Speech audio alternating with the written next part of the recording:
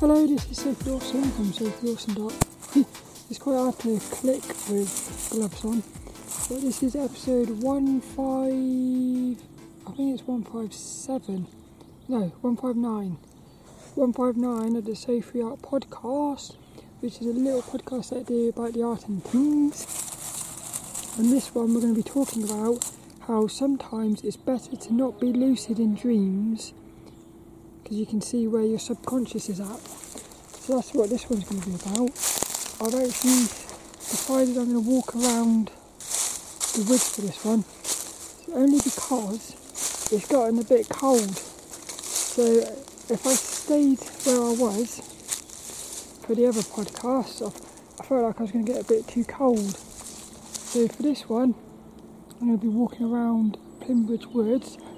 Little Dennis is with us, but he's in my bag. He's in my bag, so there won't be any little Dennis on this one, unfortunately. But I hope you enjoy this one. So we're going to be talking about how I sometimes think it's better, to not be lucid in your dreams. So what do I mean by that? Well, the thing is, lucid dreams is where when you realise you're dreaming, so what happens is, let's say you're in a dream and you're in front of a racing car. You suddenly become aware that you're dreaming. You could decide to get into that racing car and drive around the racetrack.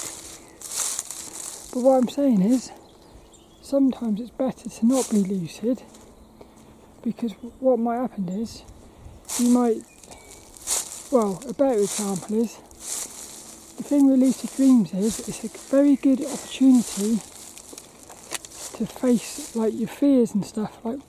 So let's say for instance, you're in a dream and there's a big scary monster running towards you.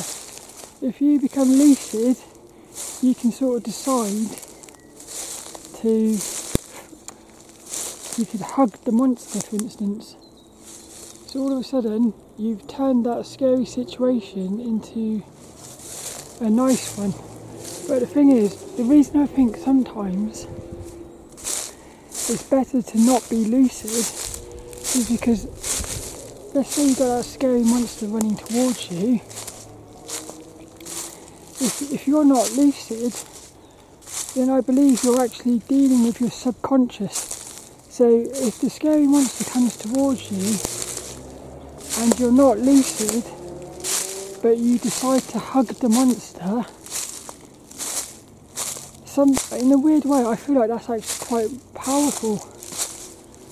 What that means is, it means that at a subconscious level, you're not scared of that monster.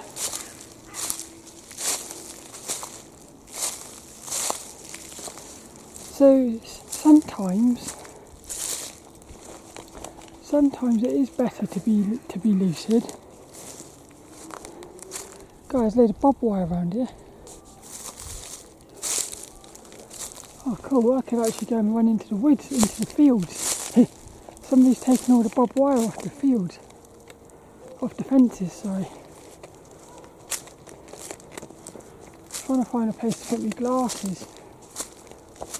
There's this big massive field in front of me, there is.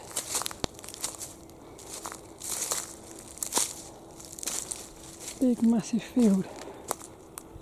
Oh, I feel like I just want to go running through the field. So that's it really. Being lucid is very powerful, it's amazing it is.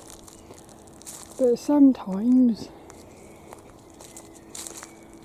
it's better to, well, not better. Yeah, I suppose it is better actually. Because this is the thing with these dreams.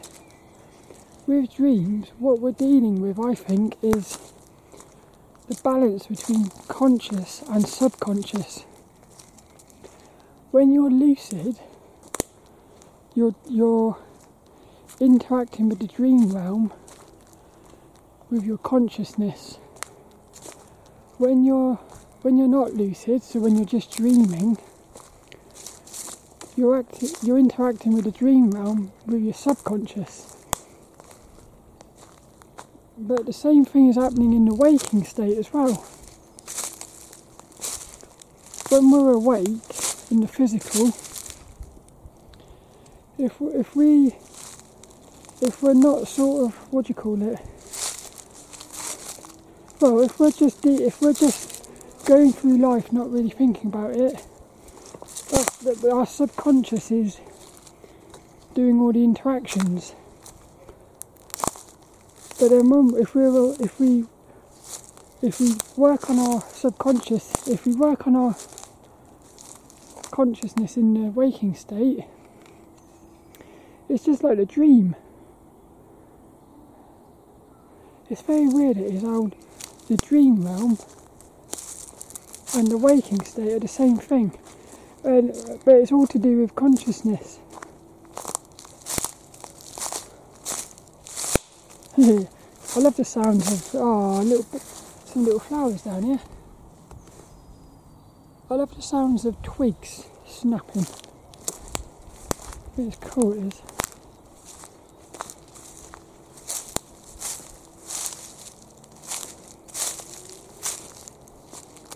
So yeah, I was trying to think of some more examples of when it's good to not be lucid.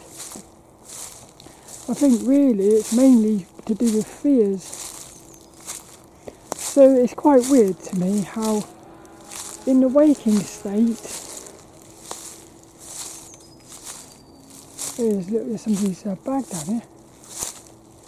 There's a little bag. Somebody's left their little bag down here.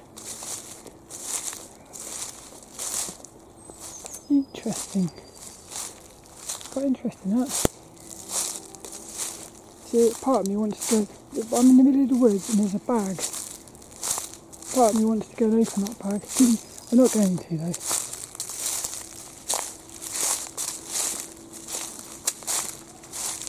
I love being out in the woods. It's quite cool.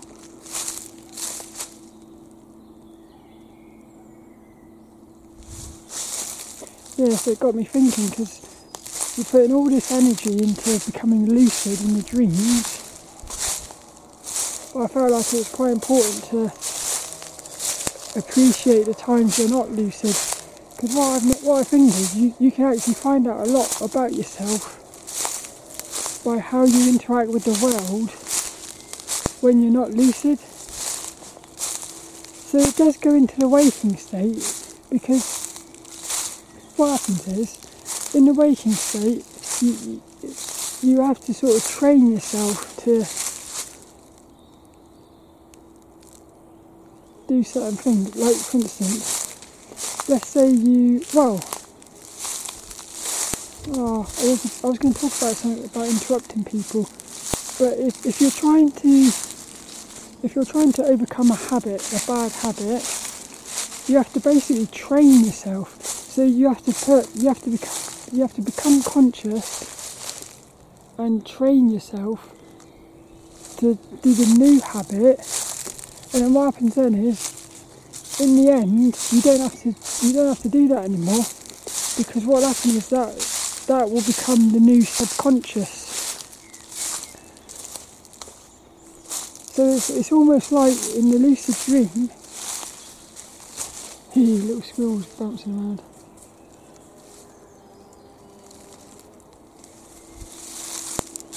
It almost feels to me like the dream realm is the reverse of the waking. I can't quite explain this in words. In the waking state, most of the time you are living your life not conscious. So you have to make yourself conscious. In the dream realm, it's the same, isn't it? Most of the time in the dream, you're dreaming, but if you become lucid, that's you basically becoming conscious. But then what's weird about this is, the dream realm is like the subconscious of the waking state. So in other words, you can practice things in the dream realm, which would then, when you wake up into the waking state, those things you've practiced in the dream, they start becoming the way you act in the waking state. But also, it goes the other way. So in the waking state, if you're doing, let's say you're fearful of something in the waking state, when you go into the dream realm, the dream will be showing you the things you're scared of. So this is why I think dreams are so powerful. Because what's actually happening is, dreams are like, it's like our way of processing the consciousness. Brilliant. Oh, I love this. I hope you enjoyed that. That's basically it for this one. We haven't got an inspirational quote either because I haven't got my little book out. That's it for this one. I hope you enjoyed that. And I'll see you later for another one.